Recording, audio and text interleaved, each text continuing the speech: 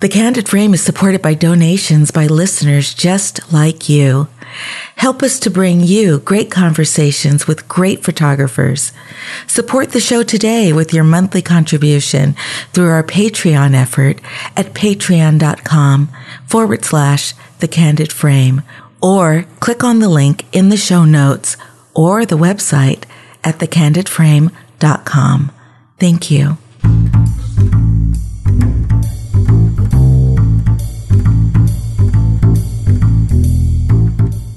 This is Ibarian X, and this is The Candid Frame. Though photojournalism has produced its share of iconic imagery, it's the photographs that lean towards the intimate rather than the dramatic that resonate with me. It's often been the essay, the photo story, that helps us to connect at a more human level. There is something about people opening up their lives during difficult and even painful times that allows us to bridge the gap between us and them in a way that is more powerful than anything provided by modern technology. Photojournalist Lisa Krantz knows this well, and her photographs demonstrate that. Whether she is photographing a man's struggles with obesity, or the struggles of an inner-city school, or survivors of a mass shooting, she demonstrates why photography and its ability to tell a story while evoking empathy is as invaluable today as it's ever been. All right, Lisa, welcome to The Candid Frame. I'm really excited to have you on the show. Well, thank you very much for having me. I appreciate it. I was looking at your work, particularly the photo essays that you've worked on, and I really was really amazed by the work, especially the story that you did on Hector Garcia. Yes. Which is where I wanted to start the conversation. I was really moved by that story, especially the multimedia piece that you did. Mm-hmm. Thank you. I wanted to know how this particular story came about. Actually, Hector found me. Well, his sister found me. She was looking for a mentor for her daughter and who was interested in photojournalism. She was 14 at the time, and she was given my name by another local photographer, and she reached out to me asking me if I would mentor her daughter. I said yes, but I would be traveling, and in the meantime, she emailed me about her brother and said, I have my brother, he's very obese, and I'm scared he's going to die. Would you be interested in doing a story on him? And I said yes, and went to meet him. And he was all for it because he believed that his story could help other people. Specifically, he wanted parents of children that might be going in the same direction as him to be able to see his story and hopefully put a stop to the direction their child might be going in. He started eating for comfort at a very young age as a child when he was being teased and bullied. And of course, the more he ate, the more he gained weight, the more he was teased and bullied. And it was obviously a vicious cycle. So he really believed that his story could help people. And so we just entered into what I felt was a collaboration, and I started photographing him and trying to tell his story. When you started photographing, how did you sort of figure out what the story was? Because I know that from what I read that you initially thought that it was going to be a story of him attempting to lose weight, being able to successfully do that, and having that sort of be sort of the climax of the story. But can you tell me in terms of what the thought process was initially going in and how and why that changed over time? Right. I usually don't go in with any concrete idea of what I think a story is going to be because they always evolve and they always change. And also going in, I really don't know the person and truly know their story. So that's what I'm trying to figure out. And with Hector, it was just a lot of conversations, listening to his story and figuring out what I thought it was going to be. I tend to always look for the positive in everything. So especially with Hector, I was envisioning this, talking to him in the beginning, of course, he was fully wanting to lose the weight. He had part of his problem was his knees were destroyed from carrying that weight so much of his life. And he had found a doctor that said, if you get down to 275, I will do your knee replacements over the course of several months. And so he had that as motivation to lose that weight because he wanted his knees had just gotten so bad he really couldn't walk very far. He could basically walk to the bathroom and back to his chair, which was just a very short distance across the hall. So he was very motivated to lose that weight so he could do that. And of course, me being looking at things the way that I do, I see like, okay, he's going to lose the weight, he's going to get the knee replacements, and then he's going to, hopefully have, move out of his parents' house, get an apartment, get a job, go on some dates. And that would be this, picture perfect ending. Of course, unfortunately, life does not always go that way, and his life did not. So, but when I entered the story, not knowing exactly what it would be, I would say that would be the closest thing to what I thought was going to happen because of the conversations I had with him and how motivated he was to lose weight. As you spent more time with him and you got to hear more of his story, how did your perception about people who have an eating disorder sort of change? I don't know if it ever changed. I always kind of struggled with food personally myself. I mean, I've never been very overweight, but I've struggled mentally with it. So I understand people with disordered relationships with food, I guess you could say. And very early in my career, like when I was in grad school, actually, I said, I want to do stories on people that struggle with food, whether it's anorexia or obesity or bulimia. And very early on, I did a story on a woman with anorexia, and I followed her for about 1.5 years. That was my first real long-term project when I was a photographer at the Naples Daily News. And then I didn't do anything else on it for a long time. And so I guess I just already feel a compassion for people that are struggling with food. So I don't know the thing about Hector was he was able to articulate his struggle and his journey to how he got to be, weighing close to 600 pounds so well. I think that he gave me a greater understanding of it from such a deep emotional place that he came from. So I think maybe have an even greater sensitivity, but I was always very sensitive to it. Was his lucidity in terms of being able to explain his feelings and where he was coming from play a big role in the impetus to record him, the audio and the video that you incorporated eventually into the multimedia piece? Oh, absolutely. One of the first things I did with him was sit down for a lengthy audio interview. At the time, I wasn't doing video. It wasn't that I didn't have the capability to, but I just sat down with my audio recorder with him that first time. And that was actually some of the best audio because from the beginning, and this is often the case with stories that I wind up working on, is the voice and what they have to say, I feel is so powerful, and that is what needs to be out there in the world. And if I can help get it out there, that's what I want to do. And his voice was, probably the strongest voice I've ever felt that way about. It's like, I don't know what the still photographs will be, but his voice needs to be heard, and I'm going to get it out there. And so his voice and him personally telling his story was the most important to me. And the stills were, of course, what I do as a still photographer, but they were almost secondary to what he had to say. Yeah, because watching the multimedia piece, I was so moved by his voice and how he explained how trapped he felt. Not just by the physical limitations of his body, but just emotionally, and how his weight and all his health problems had just kept him from living the kind of life that he wanted to. So when I took a look, as I looked at the photographs, there was a poignancy to them that moved me incredibly. As you started recording these conversations and hearing more and more in his story, how did that influence, if at all, the kinds of pictures that you felt you wanted to capture that would tell the complete story of his journey? Well, I think that's part of working on every story is like really listening to the person that you're photographing to figure out like what are the important moments in their lives.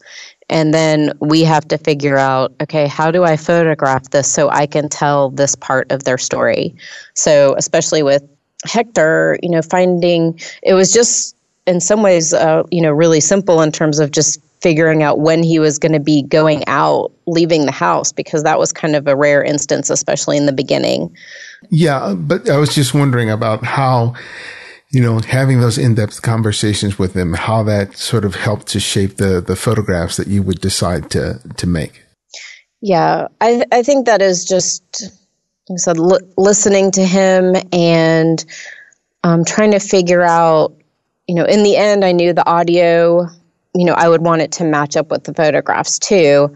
So I tried things that he would talk about, I tried to figure out, okay, how can I photograph this? How can I tell this part of the story photographically, tell his story? So, and a lot of times that's just being there for key moments in someone's life. So, knowing I have to be there for Thanksgiving because Thanksgiving is a day that is focused on food. Mm-hmm. I guess it should be about what we're thankful for, but, realistically, Americans it's focused on food. So I want to be with him on Thanksgiving. So especially that first year, how is he going to deal with this? How is he going to deal with the temptation? And, the first Thanksgiving I went with him was actually the first time he had been able to get out of the house, I think in about 4 years or at least a couple years for Thanksgiving. So there was that aspect of it as well, him interacting with his family more and just looking for those storytelling moments as we do in every assignment and every story.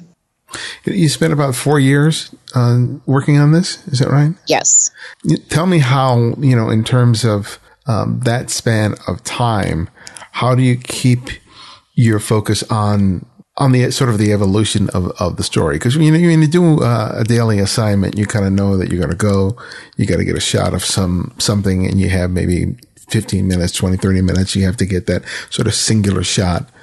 And then when you're working with a photo essay, you're really thinking about sort of multiple images. But when you're doing that over a span of years, how does that compare to when you're doing, say, shorter, more encapsulated photo stories?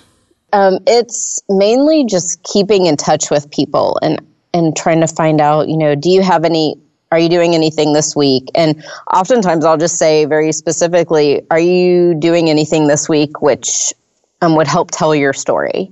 And, with Hector in the beginning, it was very easy when he was, are you going to be going to exercise? Whenever he started going to the gym, and I knew he would go like Monday, Wednesday, Friday. So I would go with him one of those days, depending on my schedule, because I was, of course, shooting daily assignments and plenty of other stories at the time. So yeah, just keeping in touch with them, always, even writing notes to myself, call Hector, text Hector, and trying to figure out obviously paying attention, like I said, holidays, birthdays, and just keeping in touch. So hopefully, ideally the person you're photographing tells you like when something's important, like, hey, I'm going to go out and buy a new outfit.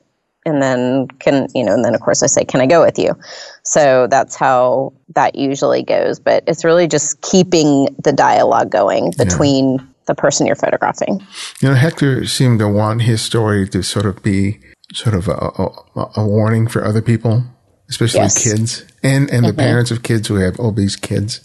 Because he wanted to know that, don't take this path because it's so full of, pain and regret. What did you want the work to ultimately be? Yeah, I mean, I guess I wanted the same thing for people to learn from it. I think if I have to boil it down, it would be for people to have compassion and empathy for those that do struggle with obesity or any eating disorder, any disordered relationship with food. Because, like Hector says, it's still like culturally acceptable. It's still okay politically to make fun of fat people, which it's most other issues, it's not okay. And certainly not publicly, but for whatever reason, that really hasn't happened for the obese community. And I really wanted to shine a light and give, put a face, like look deep inside this person. This is what's going on. This person doesn't necessarily want to be this way, but obviously they're not getting the help they need to be able to overcome it. And, we could say that about a lot of different things, addictions that people have. And so very specifically with Hector, I wanted just people to have compassion and understanding, and hopefully they would take that and have a very different look at people that are struggling in the future. Yeah, I certainly felt that looking at it and hearing him speak his own words, because I so related to his struggle, to the pain of wanting to have a different life and yet having these significant obstacles standing in the way. And I think so many people, even if they don't have a weight issue, relate to that idea of feeling like they want so much more from life, but either weight issues, addiction, physical disability, or economic situations just sort of being sort of the obstacle between where they are and where they want to get to. And I think the best work is work that allows people to simply go on beyond what they're seeing with their naked eye, and to bridge that and to feel something. And I think that this story, I think, really succeeds with respect to that. Well, thank you. Thanks. Yeah. Tell me about working with your editor with respect to, the story and seeing it to print, because I'm sure that, you had sort of ongoing discussions with them about the work. How did that help to shape what you eventually released? I have a very close relationship with my editor, director of photography, Luis Rios, who I thankfully trust completely. And even sometimes I go back and I think, oh, this picture is going to be better. And I'll go back and look, and I realize he was right. His choice was the best one. So I am very lucky in that regard. I sent him, because I worked on it so long, I think, I talked with him more about it rather than showing too many pictures. I would say I hate to say, but maybe even only every 8 to 10 months would I show him anything. And there was about a year where I didn't shoot that much. I was working very intensely on some other stories, and I had an event in my personal life that took over a few months. So, and that was when Hector was really recovering from his knee surgeries and not able to do very much either. Unfortunately, that's also when he started gaining the weight back. So Luis Rios, my editor, I would send him edits every 8 to 10 months. And when we work very closely together on a daily basis, I'm always sending him edits. And he, didn't necessarily guide me very much in this project. And some I really ask for a lot of help. What direction do you think I should be going? What do you think is missing? We have those conversations a lot. But with Hector, we really didn't, because I think I felt like I was photographing everything I could. And at that point, I was just asking him for edits in terms of choosing the best photos. And I leaned on him a lot during the multimedia editing, because I would just edit it and then I would show it to him and say, what do you think I need to cut out? And so that was more of an editing process with him. But in terms of overall feedback throughout, I didn't lean on him that heavily for kind of continual feedback in terms of how the story would develop. I kind of handled that myself, which is not always the case, but it was the case with the story.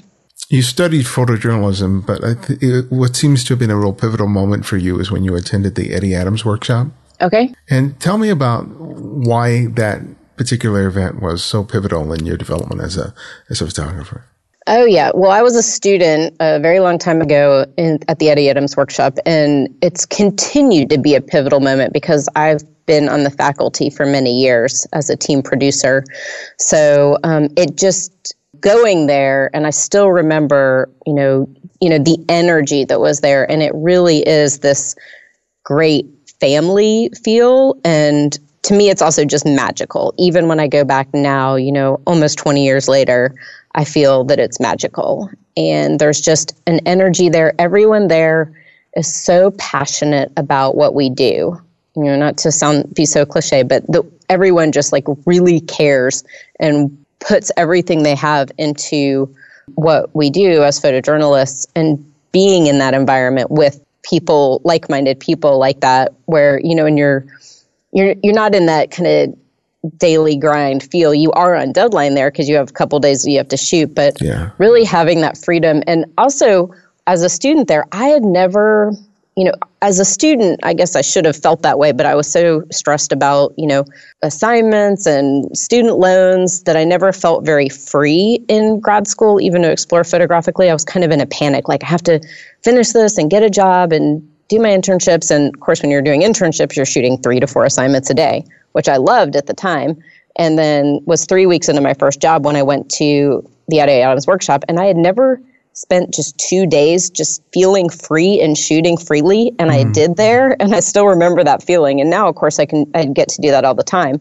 But then it was just like this really like kind of arms wide open, wings spread, like, oh, I can just make pictures and this is wonderful, and talk to editors and be, sit there in the darkened barn. And I still remember to this day, like I said, almost 20 years later, that when Eugene Richards was speaking, and it was like you could hear a pin drop. Yeah. It was, I'm still getting chills just talking about it. It's just a magical experience, and it makes you like realize that you're in the right place and you're doing what you're supposed to be doing. And I think that being there really cements that for a lot of people.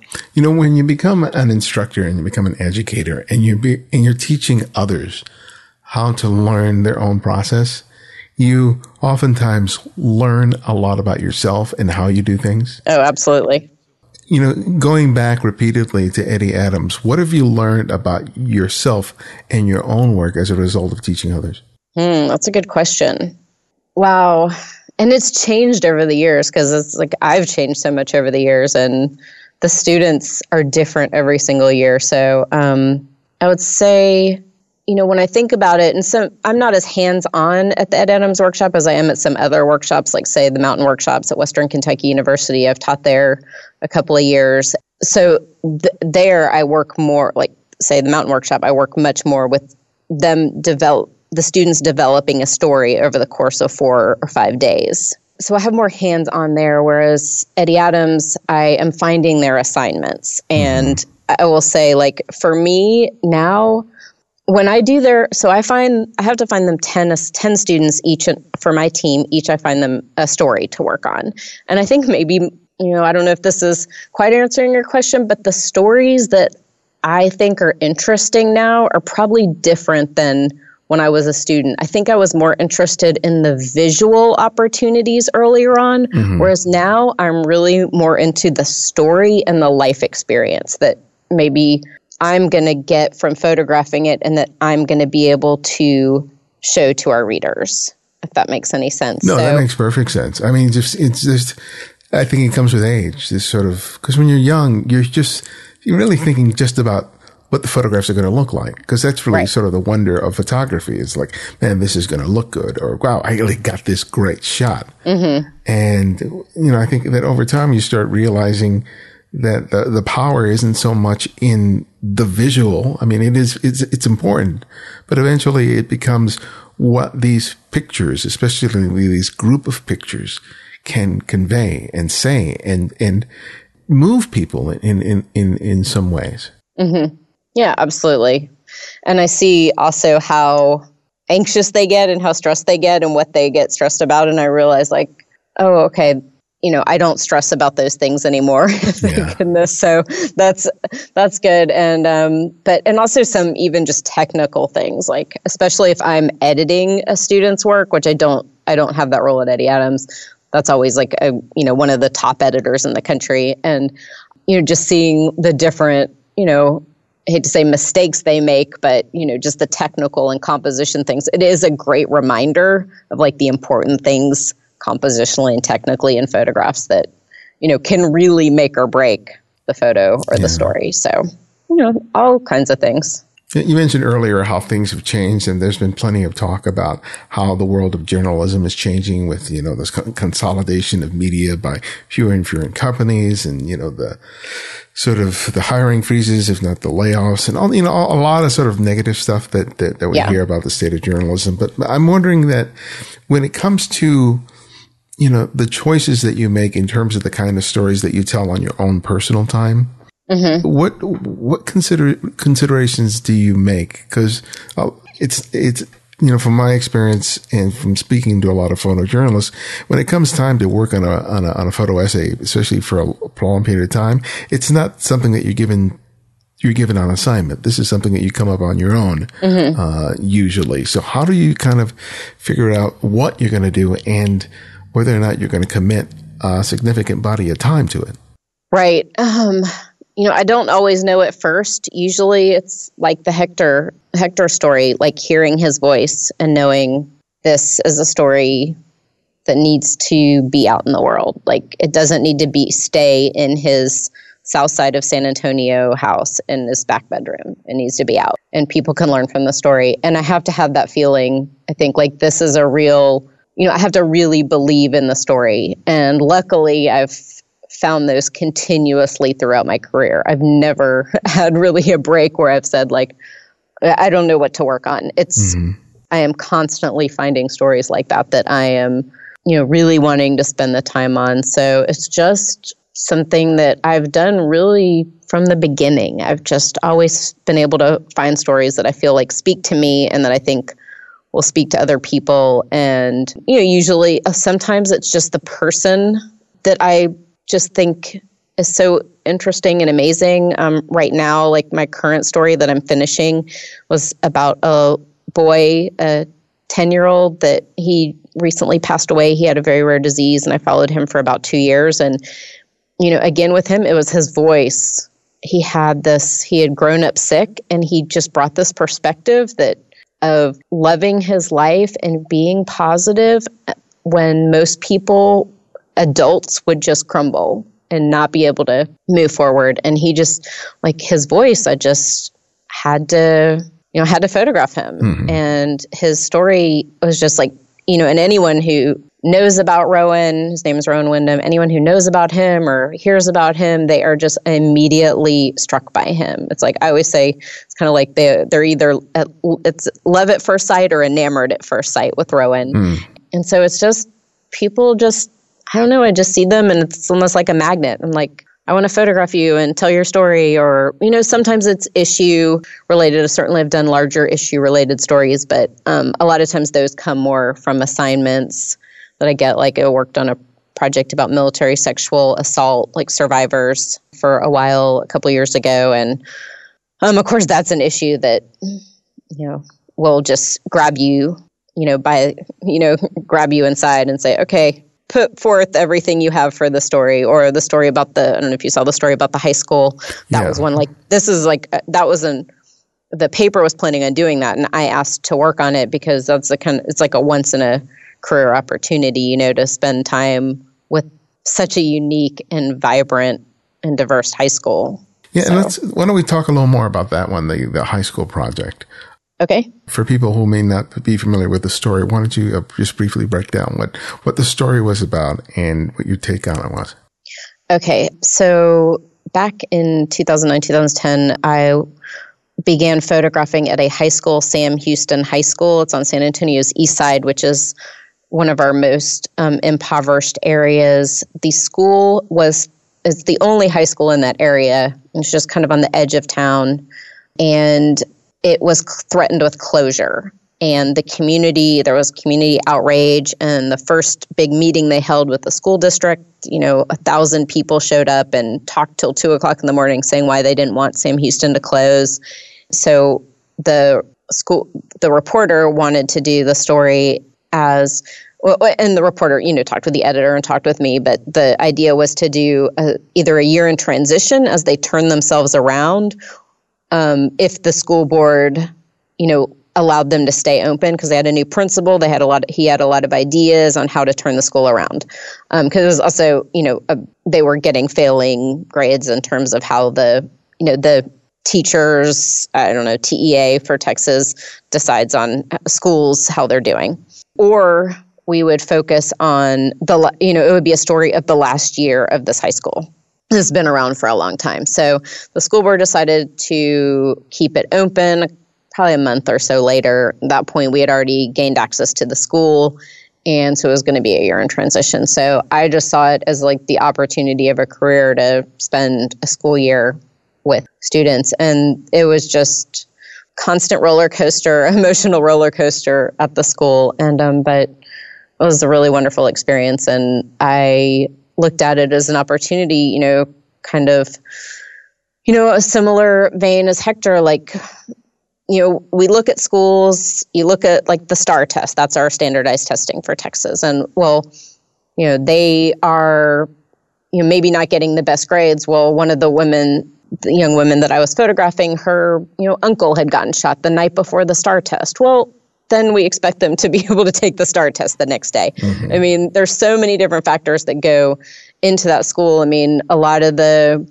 kids would come to school and, they would have the free breakfast, but they wouldn't have the proper nutrition and wouldn't have, the home life was chaotic and, a lot of things that they were dealing with that not everyone deals with. And I really wanted to show like that side of it, but also show like how many different ways that they were unique, like any students, find like the academic decathlon team and the, hang out with the cheerleaders and the football team and just like kind of, way to show them way beyond what you just see in a, 30-second clip on the news, like failing school and the school might close. Yeah.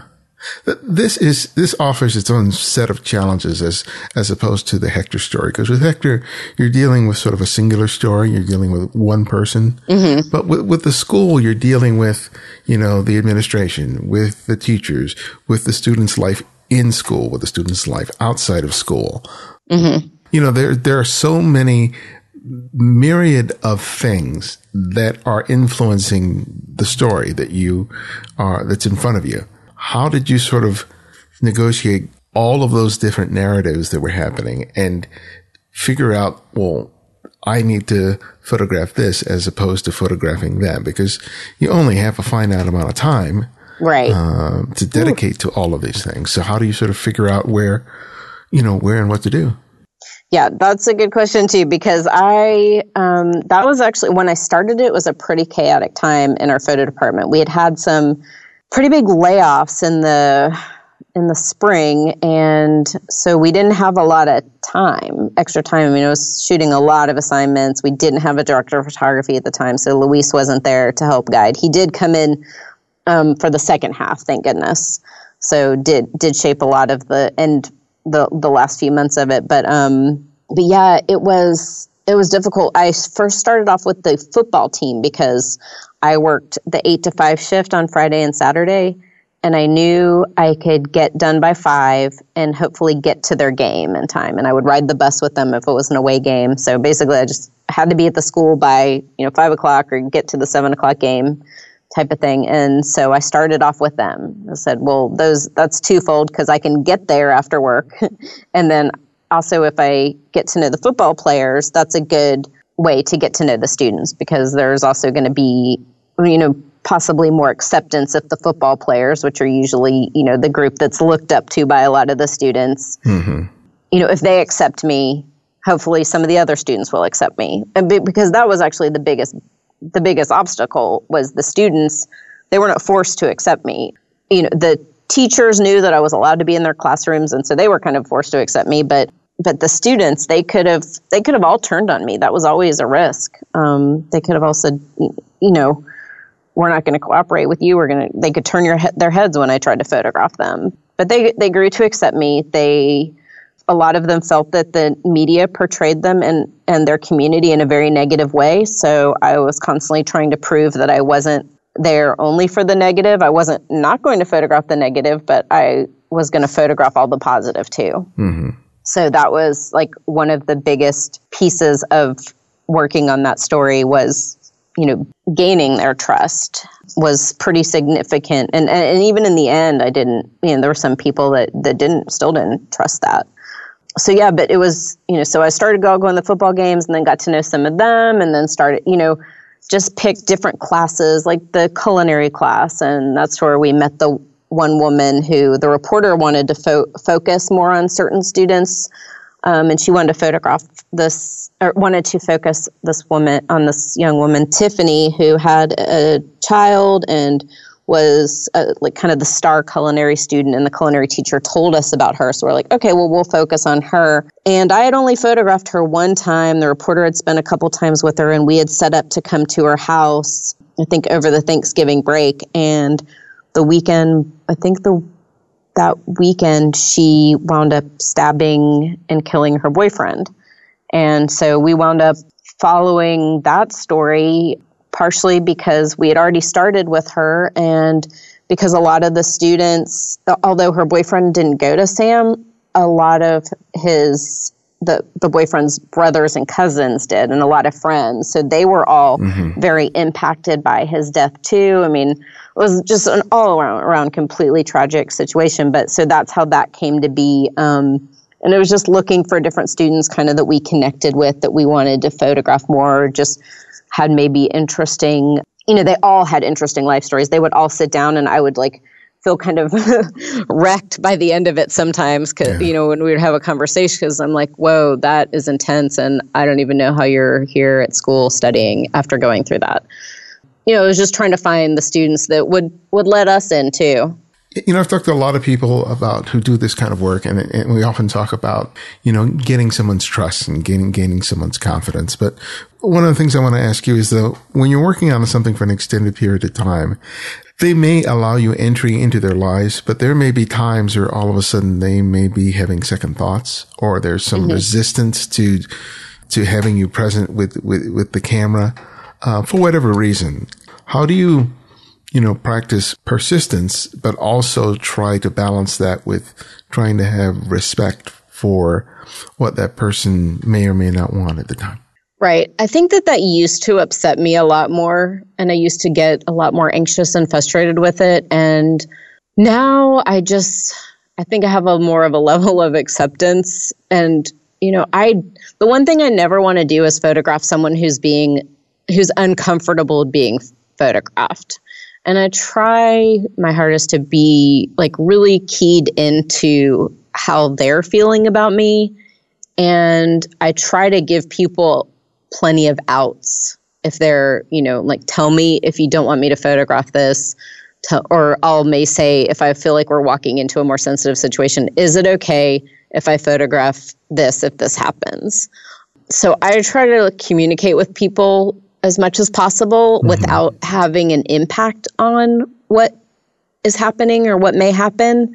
Of course, that's the last thing I want to happen too. But I just, to me, no picture is worth potentially hurting someone, which I feel can happen. And I just I try to really make people aware that they're not obligated. They don't have to, just because they said yes does not mean they have to always say yes. And I really try to have those conversations with people, but it is hard. And certainly there's been a lot of times where I've had to put the camera down, and it's, been painful to do so, or had to walk away. And I've had to walk away from stories too, because it's just, if it's a struggle, it's not really gonna work out that well in the end for the most part. I mean, certainly it can, but I just feel like the most, the stories that really truly tell someone's stories are collaborations. And you really need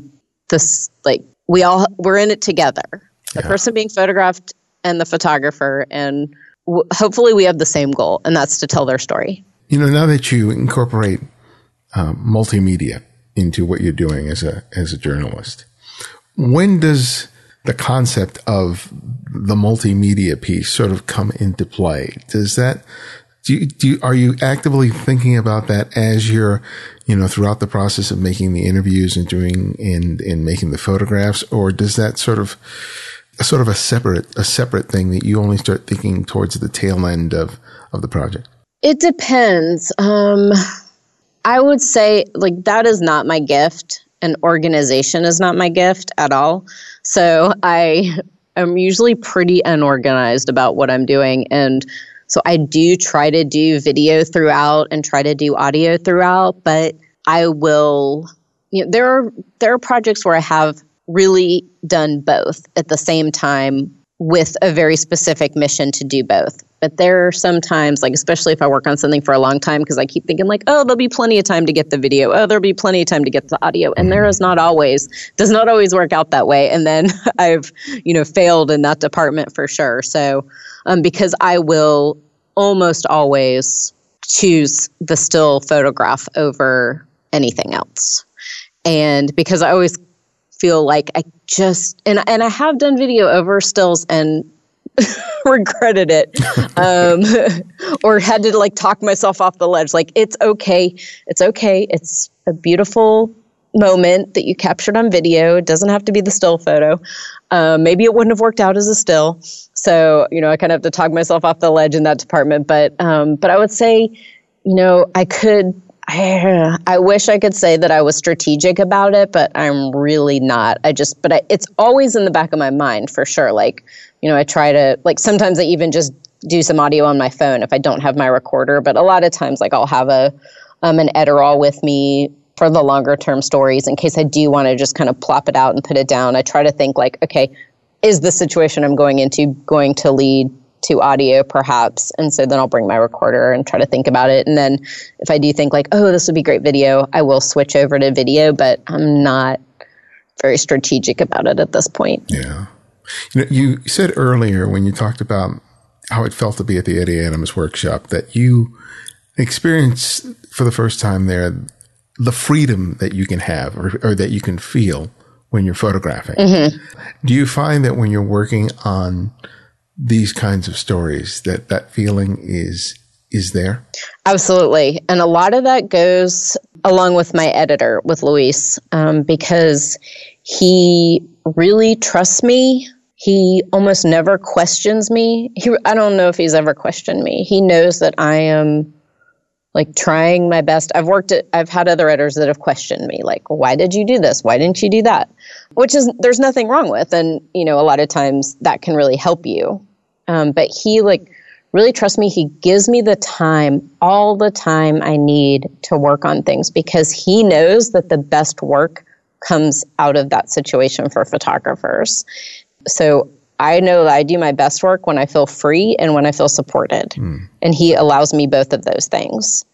And I think it's just a mental release for photographers when they know they have that. Like a whole, part of the anxiety goes away if they know someone believes in them. That's a good relationship to have, especially for a creative. Yes, I'm very lucky. I'm spoiled. I always say I'm so spoiled. So.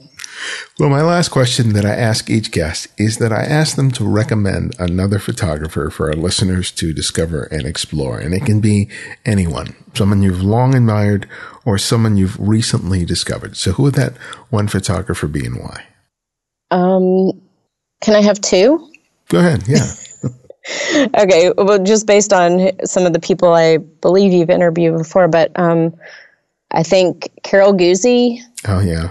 I don't know if you've ever interviewed her, but Carol spoke at the first National Press Photographers Association conference that I went to. It was the Northern Short Course in, 1997, spring of 1997. So yeah, almost 20 years ago exactly. It was, I think, in March.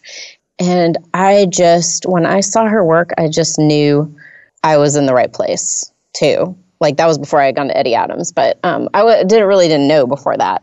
But so when I was, 20 years ago, she was really always, you were always seeing her work. And that was even before, you could look at everything on the internet, right? Yeah, yeah. Mm-hmm. But, we knew about Carol. And I found that a lot of students, although now she's been on the speaking circuit a lot the last couple of years, but a lot of students don't know her work. And I don't think she has a website, but anyone who doesn't know Carol Guzzi's work, I really feel that she's the best photographer of our time and one of the most caring, beautiful, just the most incredible heart of almost anyone I've ever met. And she just belongs in photojournalism and she is such a gift to photojournalism. And so I say, if you don't know Carol Guzzi's work, she's amazing. And she also loves my editor, Luis. She worked with him at the Washington Post. So, I didn't know her until a few years ago, but so she's not a recent discovery, but she's really wonderful. If you don't know her work, definitely look her up. I'm saying this to your listeners, not to you. And the other person, I would say, one of my closest friends is Melissa Little, and she created a photo a day. I don't know if you've heard of a photo a day. Have you heard of it? No. Okay. So early on and this was a big part of my development too, and my feeling of confidence and freedom. Scott Strazzanti was actually one of the people early on in a photo a day. It was, she created it so my friend Melissa Little, who is also now the National Press Photography Association president, she created this group. It was photographers that, had just gotten out of school, and they were at newspapers around the country, some in like small towns where there were like one or two photographers, and feeling, like they weren't getting the feedback that they were getting in school. They weren't, it was like, newspaper deadlines, they just jam it out, you're not getting necessarily feedback. And she put together a group of friends, and they started sharing a photo a day. So it was that concept. Oh, okay. And so and this is like, seriously, I was still on dial-up at the time. I had AOL. It was like it was like the early 2000s. And she really put together this community, and it just grew. And she had actually asked me to be a speaker at their second gathering, which was about 15 people at the Sun Sentinel in Fort Lauderdale. And I came over from Naples, Florida, where I was working at the paper. And she just built this huge community. And I think now I actually don't really participate in the group. It still exists online. And so under the concept of sharing a photo a day, didn't have to be your best photo, but it, could be a photo you wanted feedback on, or you could do over a series of days a story that you wanted feedback on. And so it was so hard for me to just send a photo out there because I was so worried, I'm the only one that likes this. And so I would send something and I would get really positive feedback, and it really helped me develop. And so I think Melissa, in terms of maybe someone to talk with, is about building this community in photojournalism. And she is definitely she now leading the National Press Photographer Association. She, is really into, is obviously has done it. She has built a community. Now she's leading a community and trying to make it better. So a photo a day was really instrumental in a lot of our lives, kind of in my age group too, and a lot of younger too. And they're still my go-to group of some of my best friends and people that I still send my work to, in terms of getting edits. So, and this weekend I'm speaking at the Image Deconstructed workshop, and the person that runs that, Ross Taylor, I met him through a photo a day. We were just kids starting out and sharing photos, and he's one of my go-to editors now, and he's teaching at UC Boulder. And it was just a really great way to help us all develop and use the internet back then in a way that really connected us all. So, well, thanks for those recommendations, and thank you for making time with us today. It really was a pleasure to have a chance to sit down and talk to you. Well, thank you. Thank you very much. And I appreciate you wanting to talk about Hector's story. I always want to spread his story as far as it can go, and I appreciate your interest in what I have to say.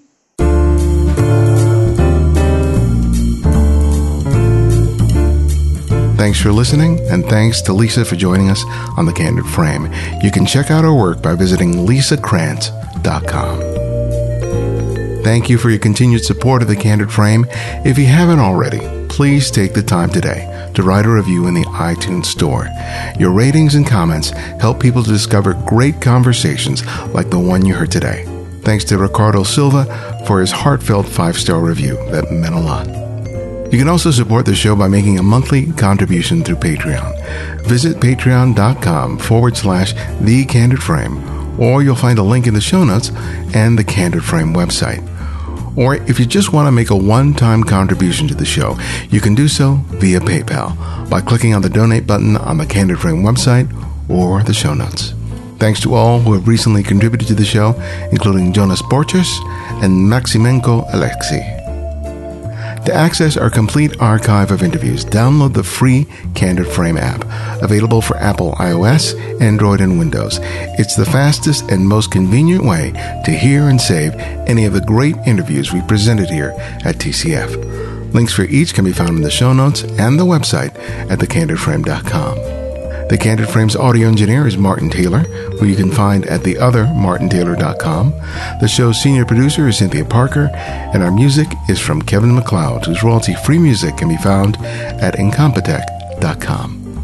And you can follow me on Twitter and Instagram at simply @IbarionX.